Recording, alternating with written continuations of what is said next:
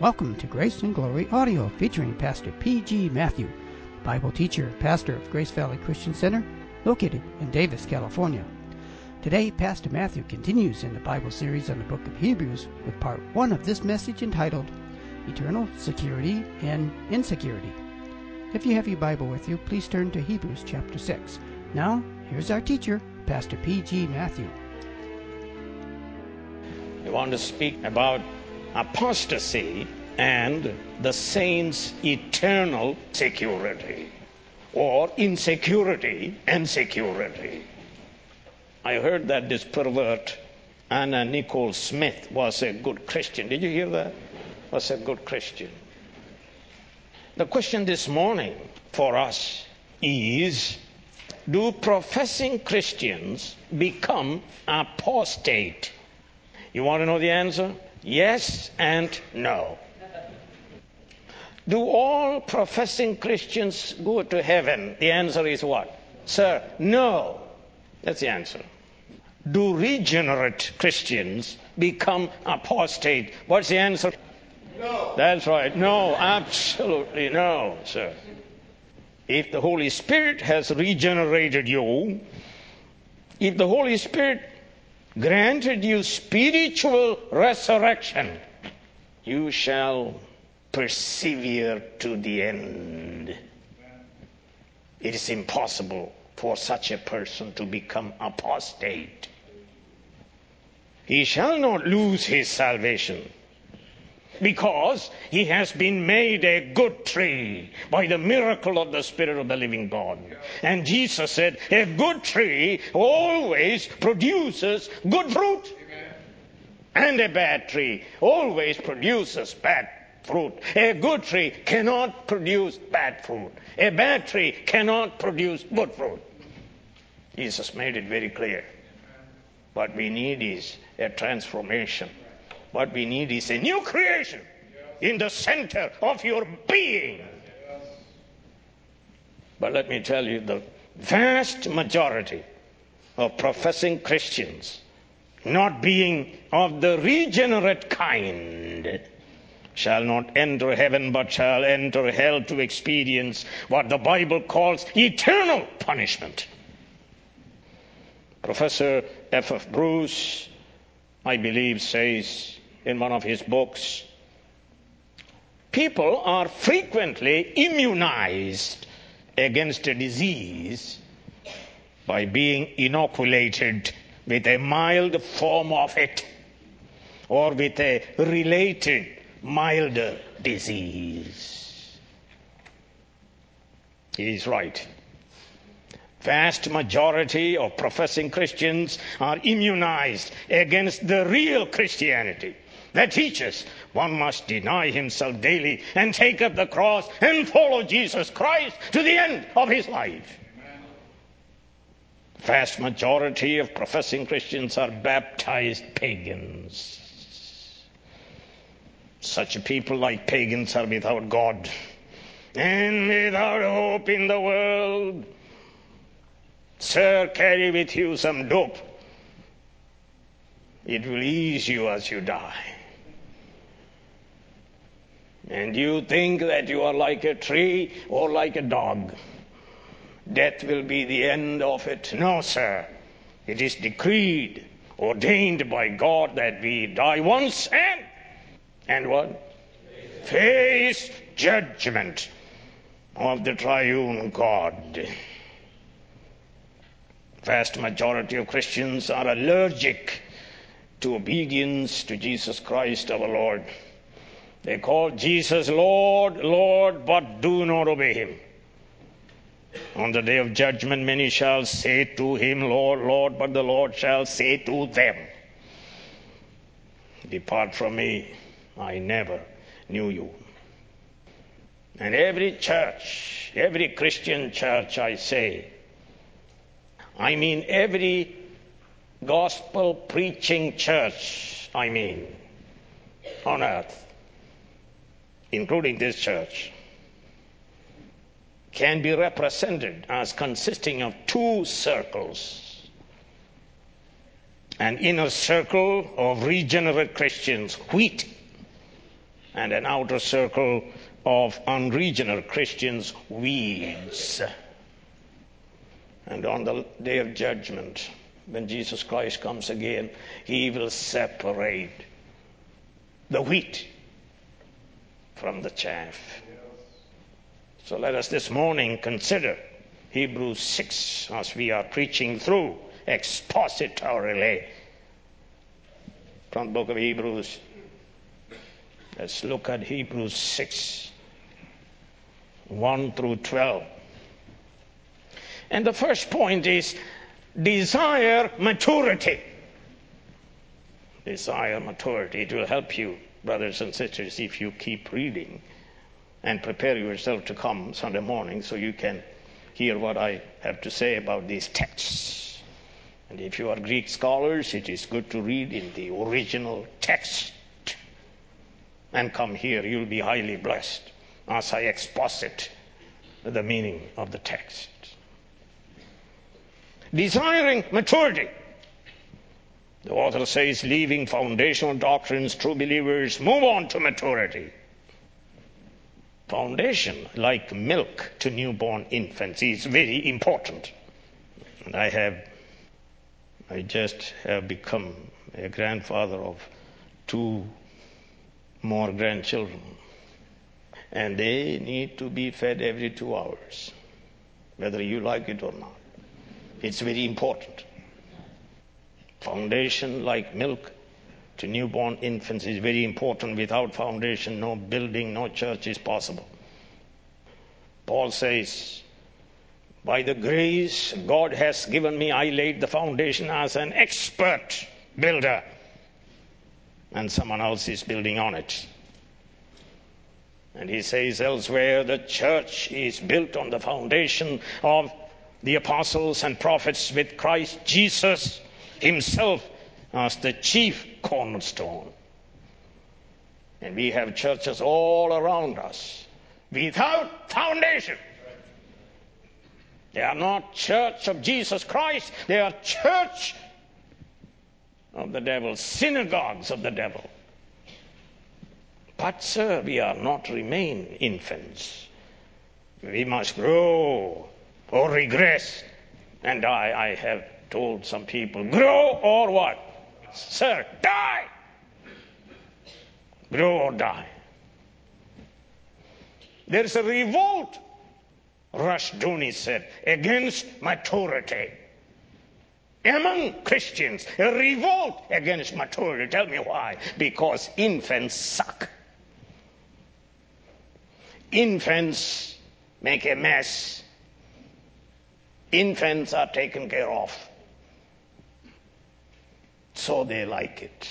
And I believe some of us would like to not only go back to infancy, but would love to go back, enter into the very womb of our mothers and stay there. Comfortable life, isn't it? Even though in this country it is extremely dangerous. See, people like to be infants because everything is done to them and for them. They don't have to do anything.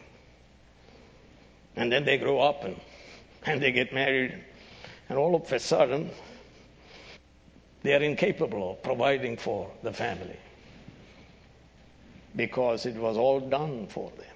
They never grew up and learned to sweat, sir, and exercise your mind and what? Muscles. And work 6 days a week and bring some money and take care of your family. We are not remain infants. We must grow or regress and die. So the author urges us to go on to maturity as God permits.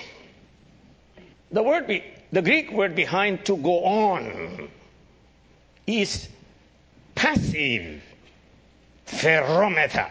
It means let us be carried along, borne along to maturity. The emphasis here may not be on human effort as much as on God's part, God's work. In other words, the Holy Spirit will carry us along, and as we yield to Him and surrender to Him, as we trust Him, as we yield to His guidance, those who are being led by the Spirit of God, they are the sons of God. We are to fully yield ourselves to Spirit's leading and teaching. And this word is used by St. Peter in 2 Peter 1 verse 21 when he speaks of the human authorship of the Holy Scriptures. For prophecy never had its origin in the will of man, but men spoke from God as they were carried along by the Holy Spirit. Are you yielded to the Holy Spirit this morning to be taught by Him? The second point is leave infancy. Here, of course, has to do with foundational doctrines. Foundation once laid cannot be laid again. What we ought to do is to be carried along to maturity as we exercise obedient faith in God's truth and word. And here we are given a list of foundational doctrines. And they are very, very important. As I said, just milk is important to newborn babies. First, repentance from dead works. Repentance, metanoia, is change of mind and attitude. It's a whole change of your philosophy. A new Weltanschauung, a new way of looking at reality, which is the exact opposite of what you were used to. It is change of direction in one's life's journey. It is a turning around and going the opposite direction. This is what happened to the prodigal son. The Bible says he came to himself. That means he repented. Authentic and godly repentance. He came to himself and he began to think correctly. Fool has said in his heart, there is no God. So a non-Christian's thought is always revolve around himself, not around God. But when you repent, you see the centrality of God. God is the center of everything.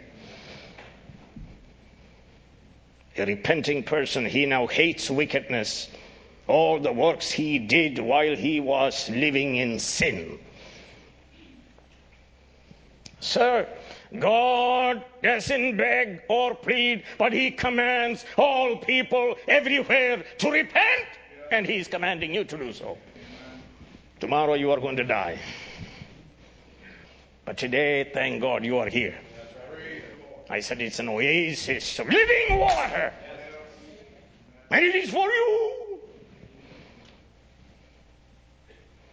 God commands all people everywhere to repent. Jesus said, repent or perish. Perish there means eternal damnation.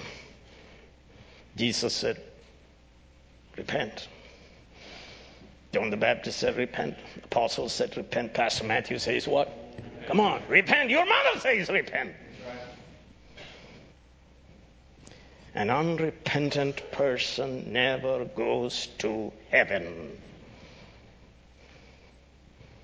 And yet we are told repentance is a gift from God.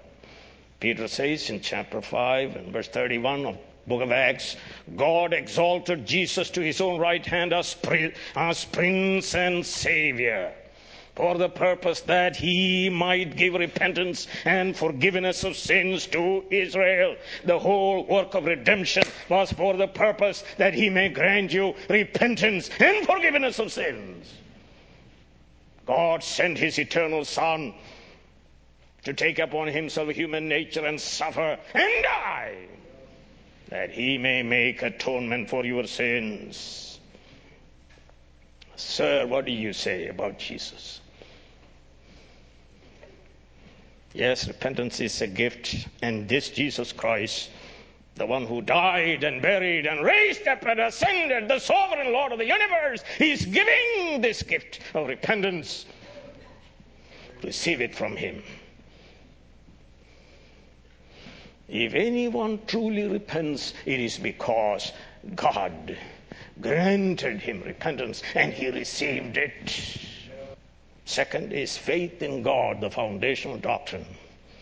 Pisteos epitheon, faith upon God. Not only one must turn from wickedness and dead works, he must turn to God by trusting in Jesus Christ. There is a turning from and there is a turning to. Faith is resting upon Jesus Christ, resting upon God. Turn with me to the book of Acts chapter 20 and verse 21, where this apostolic teaching is found. Acts 20 and verse 21.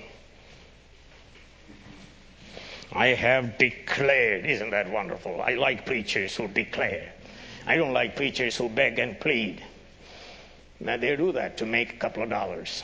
I don't do that here. If you don't give money, that's all right with me. Isn't that true? I don't depend on you. I depend on Jesus Christ who commissioned me to preach the gospel. I have declared to both Jews and Greeks that they must turn to God in repentance and have faith in our Lord Jesus Christ. And you see the same thing. Acts 16, what must I do to be saved? Believe on the Lord Jesus Christ and you will be saved and your household. Turn again, 1 Thessalonians chapter 1, verse 9 and 10. For they themselves report what kind of reception you gave us. They tell how you turned to God. These were pagans. God granted them repentance. They turned to God from idols. If you don't worship Jesus Christ, you are a worshiper of idols, sir. You can deny all you want, but you are a worshiper of creation rather than Creator who is blessed forever. They tell how you turn to God from idols to serve the living and true God. Saving faith is not merely agreeing that certain facts of the Bible are true. That is called a census agreement. That's not what saving faith is. Saving faith goes beyond information, beyond a census, beyond that to fiducia. Faith is trust in God, and you rest upon God. Your foundation is God, and not your psyche. God, the eternal almighty God, uncreated God. Saving faith is trusting in God and His Son and living obediently to Him till death. Yes. And then we are told about the teaching on baptisms, various baptisms. You read chapter 9, verse 10 speaks about various ritual washings people of Israel experienced. There was proselyte baptism, and a pagan wants to become a believing Jew. And there was John's baptism, remember that, baptism unto repentance. And then, of course, Christian baptism, which is the only baptism that matters, which is an external act dramatizing an internal reality of one's identification with Jesus in His death, in His burial and resurrection. A person who is baptized in the name of the triune God lives in obedience to God all his life. He finds such life thrilling and delightful, for he is born of God. He enjoys the life of God in his soul.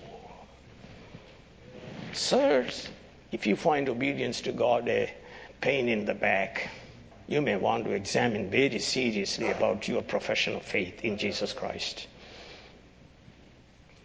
The fifth doctrine is laying on of hands. I don't have time to describe these. When you study the scriptures, you find Jesus laid hands on children that they may be blessed. So, laying hands for blessing. Jesus laid hands on sick people and to heal them. We read about laying hands in the New Testament for ordinations, setting people apart to work for the Lord. And we read in the book of Acts, laying hands as a way for people to receive Holy Ghost, Holy Spirit. And finally, the resurrection of the dead. Brothers and sisters, your mother is going to be raised up.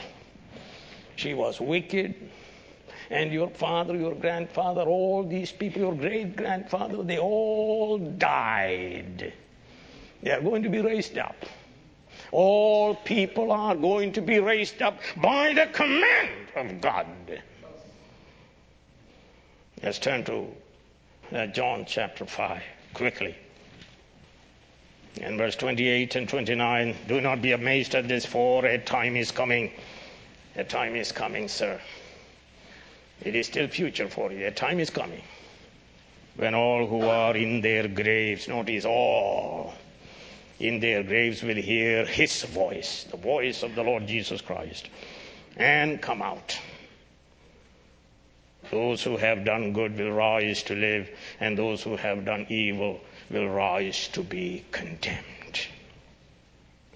This is prophesied in Daniel chapter 12. You can find out. And the next doctrine, of course, is eternal judgment. And we are told, 927 of this book, it is ordained once to die, and then comes judgment. Or turn with me again to John 5. Let me read from verse 27. And he has given him authority to judge, because he is the Son of Man. God the Father has given his Son authority to judge all people. Verse 30, but myself I can do nothing. I judge only as I hear, and my judgment is just. Jesus Christ is the one who judges. Turn to the book of Matthew chapter 25, and that is speaking about this judgment. Beginning with verse 31, when the Son of Man comes. What do you think about Jesus Christ, sir? Who do you say that he is? Very important question, isn't it? Yes. Have you confessed him as God's Son, the only Savior, sinless man, who was crucified for your sins, buried, and raised from the dead? Do you confess that he is the sovereign Lord of the universe at this moment? Do you understand it is he who keeps in being at this moment? You breathe because of Jesus. When the Son of Man comes in his glory and all the angels with him, he will sit on his throne in heavenly glory.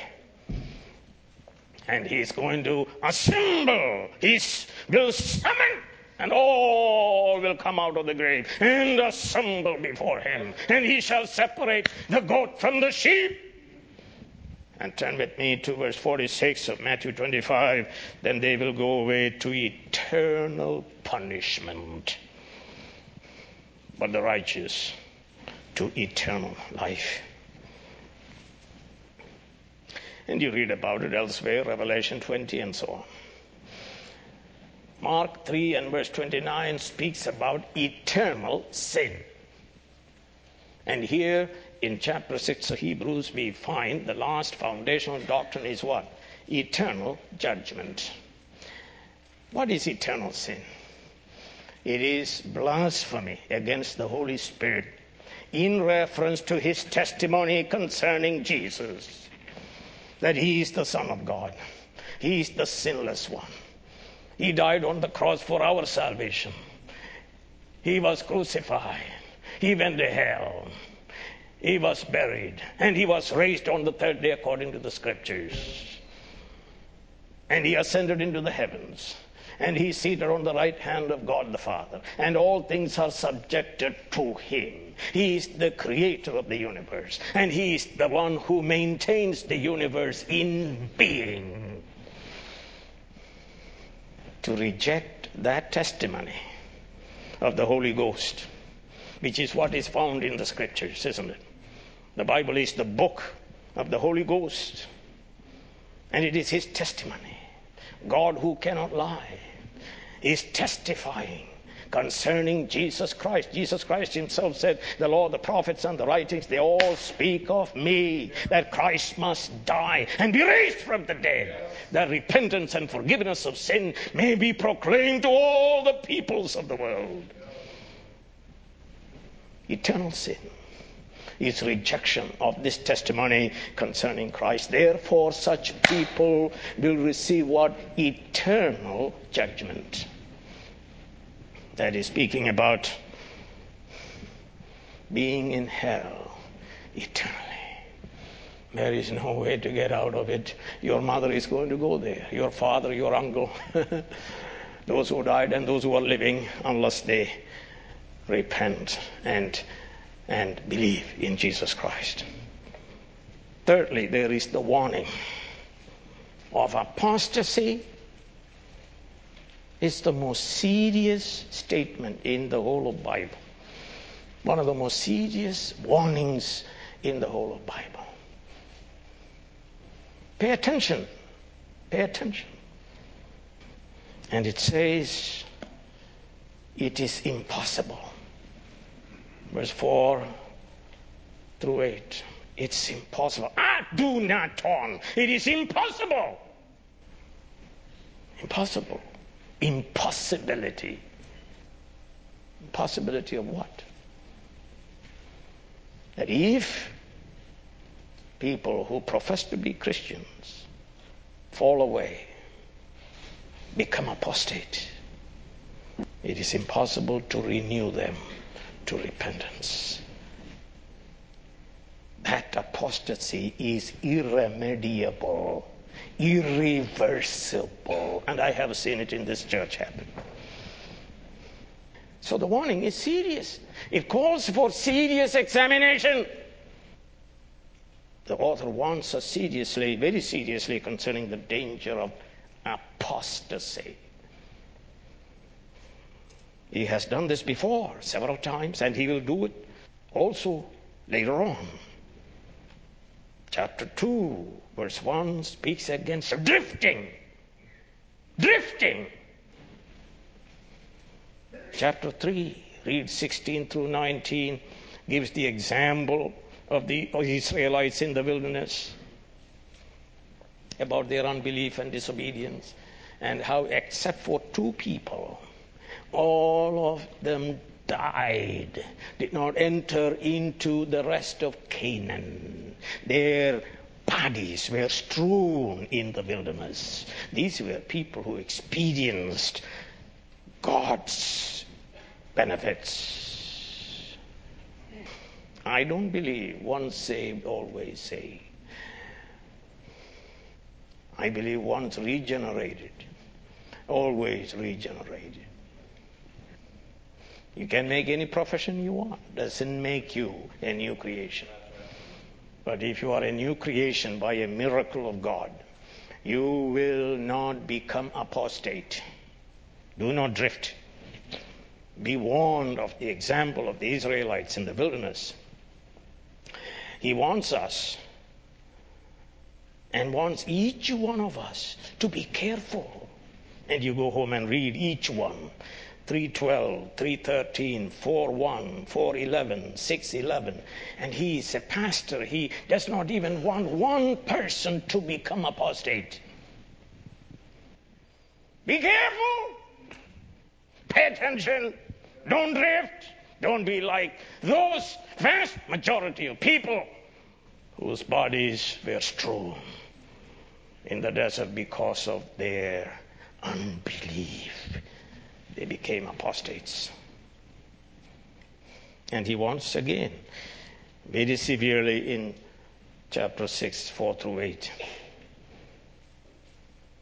point is, having in some sense experienced the many-faceted salvation, if one fell away and turned against the only Savior, Jesus Christ, he is irremediably lost. He cannot be renewed to repentance. It is adunaton, impossible. It is absolutely impossible. Such a person goes to hell forever. You go home and read Galatians chapter 5, verse 4, and Hebrews chapter 3, verse 12. But let me read Hebrews chapter 3, verse 16 and 19. Pay attention. Who were they who heard and rebelled? Were they not all those Moses led out of Egypt? And with whom was he angry for 40 years? Was it not with those who sinned, whose bodies fell in the desert? And to whom did he swear that they would never enter his rest, if not to those who disobeyed? So we see that they were not able to enter because of their unbelief. Serious issue we are talking about. And some of you never in your life heard what I am preaching to you. Never. Such people have committed what I have treated in 1 John chapter 5:16 in my book. Committed a sin unto death. Don't pray for such people who committed sin unto death. We are told by the Apostle John, they became enemies of Jesus, though once they have experienced in some sense salvation. And 5 aspects of this one salvation. Verse 4, they've been enlightened once for all. Chapter 6, verse 4, in the past tense, they received enlightenment. They received an inner illumination of the Spirit into the gospel. And turn to chapter 10 and verse 26. If we deliberately keep on sinning after we have received the knowledge of the truth. Second, they tasted the heavenly gift. These people experience in some sense Jesus Christ, the gift from heaven. The Bible says, taste and see that the Lord is good. And John 4 verse 10 speaks about Jesus Christ, the gift from heaven. They tasted. They had an experience in some sense of this Christ. As the Israelites experienced protection in Egypt. Their firstborn were not killed. They crossed the Red Sea. They drank water. They tasted manna daily. They enjoyed the presence of God in the pillar of fire and the pillar of cloud. They enjoyed the protection from enemies. They ate meat that God has provided for. They listened to the communication in Mount Sinai from the very mouth of God. And yet I read to you, except 2, they died. They became apostates. Tasted the heavenly gift. They not only heard of Jesus but experienced him in some beneficial way. Third, they were made partakers of the Holy Ghost. In some sense, they also shared in the gift of the Holy Ghost. Number 4, they tasted the good word of God. They enjoyed the preaching of the gospel and they said, preach, pastor, preach it. They were highly emotional, like soil number 2. They received the word with joy. There are a lot of emotional people in the evangelical churches. Their mind is shrunk, but they are all into emotion. Emotion will never take you to heaven. Emotion is like the caboose of a train. What matters is the engine and your connection to the engine. Let's praise the Lord. And then the 5th one, they tasted the powers of the coming age. This is speaking about the miracles and wonders and healings and the gifts of the Holy Ghost. These are powers of the coming age, but they are intruding into this age. I have experienced it. I experienced healing in my body all these years. Hallelujah. Miracles, wonders, Holy Ghost, sir, Holy Ghost, and His gifts.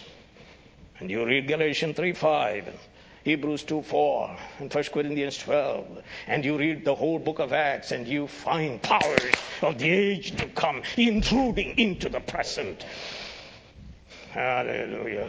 They experience in some sense.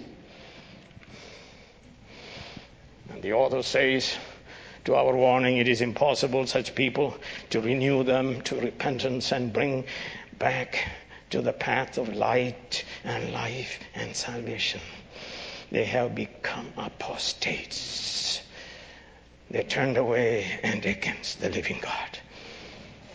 Let me tell you, for your comfort as a pastor, this is not referring to believers who sin like Peter or David.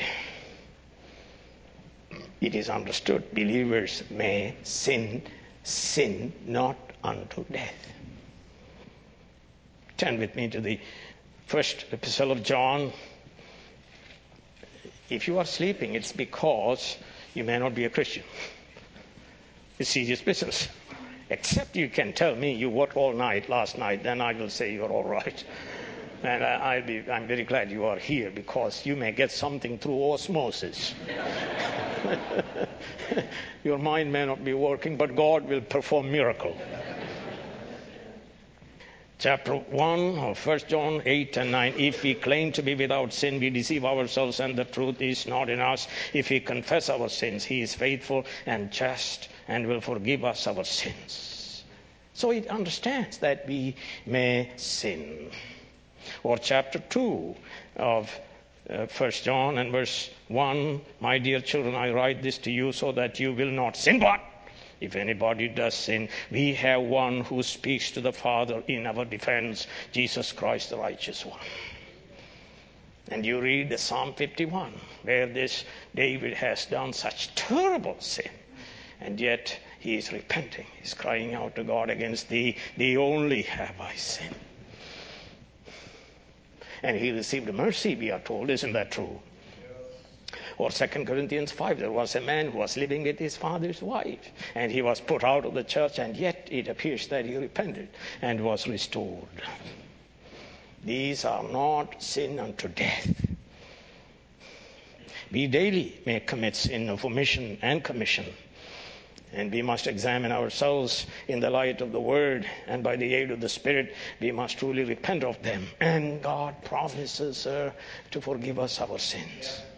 But the warning in Hebrews 6 has to do with such sin as described also in chapter 10, verse 26. Let's turn to it, chapter 10, beginning with verse 26. And if we deliberately keep on sinning after we have received knowledge of the truth, no sacrifice for sins is left, but only a fearful expectation of judgment and of raging fire that will consume the enemies of God. Anyone who rejected the law of Moses died without mercy on the testimony of 2 or 3 witnesses. How much more severely do you think a man deserves to be punished who has trampled the Son of God underfoot, who has treated as an unholy thing the blood of the covenant that sanctified him, and who has insulted the Spirit of grace?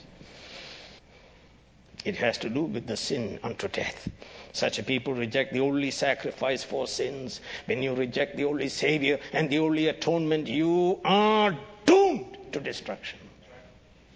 Such people are likened to a field that receives the rain of God, plenty of rain, and yet only produces thorns and thistles, useless to the farmer. Such a field shall be cursed and burned in the end.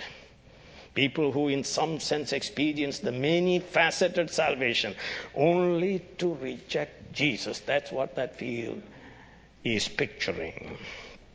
They are covenant breakers, the covenant keepers, like the good field that produced good vegetation for the farmer receives a blessing of God.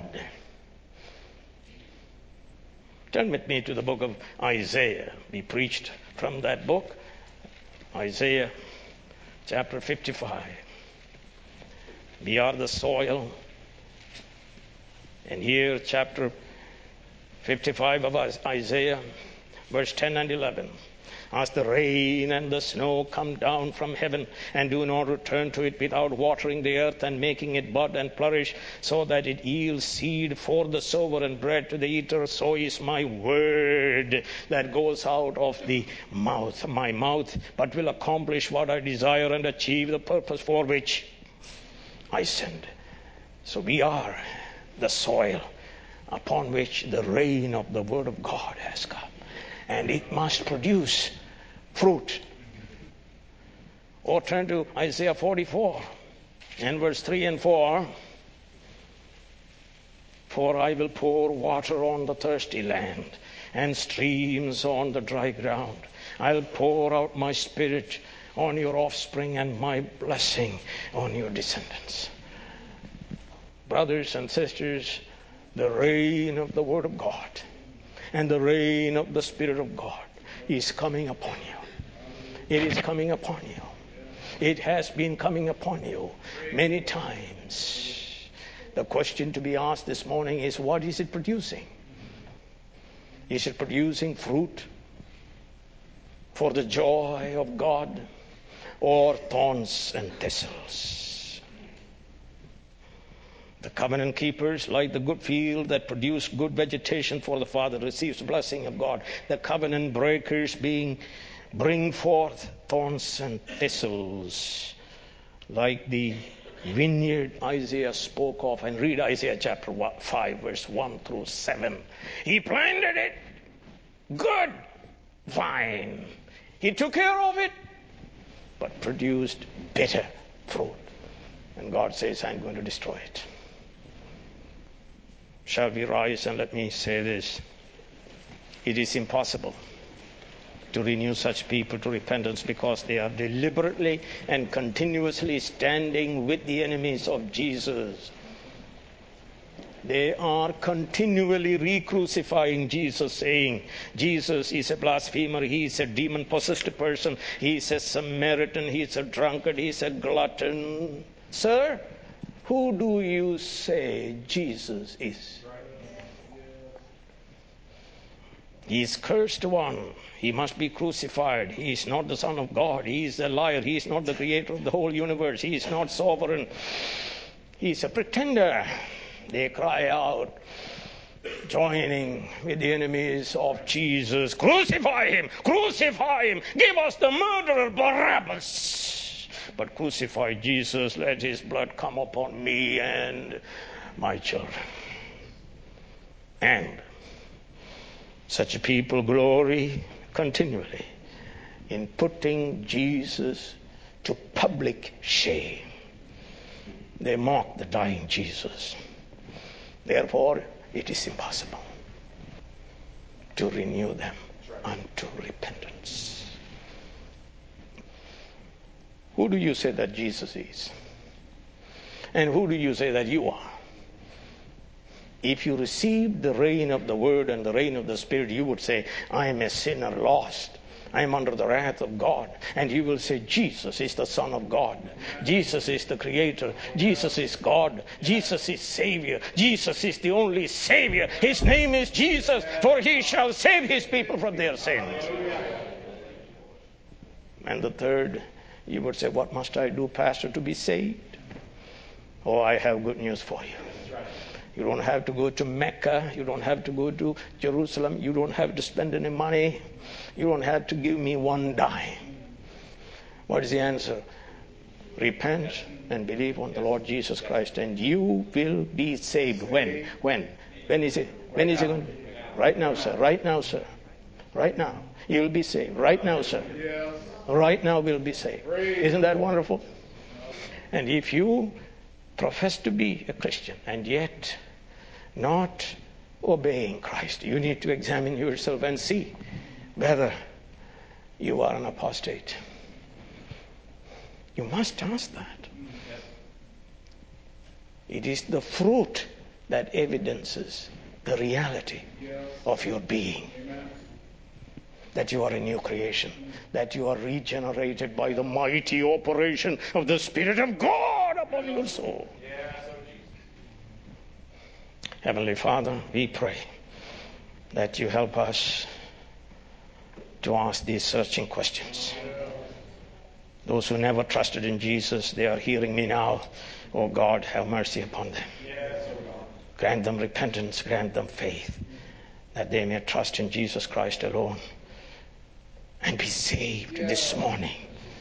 Hallelujah. Lord, we pray that you guide your people with the Word and the Spirit, that they may examine themselves and see whether they are producing fruit pleasing to God, that they may conclude with this truth for their everlasting joy, that they are saints, children of God, and they have eternal, not judgment, but security. For we pray in Jesus' name, amen.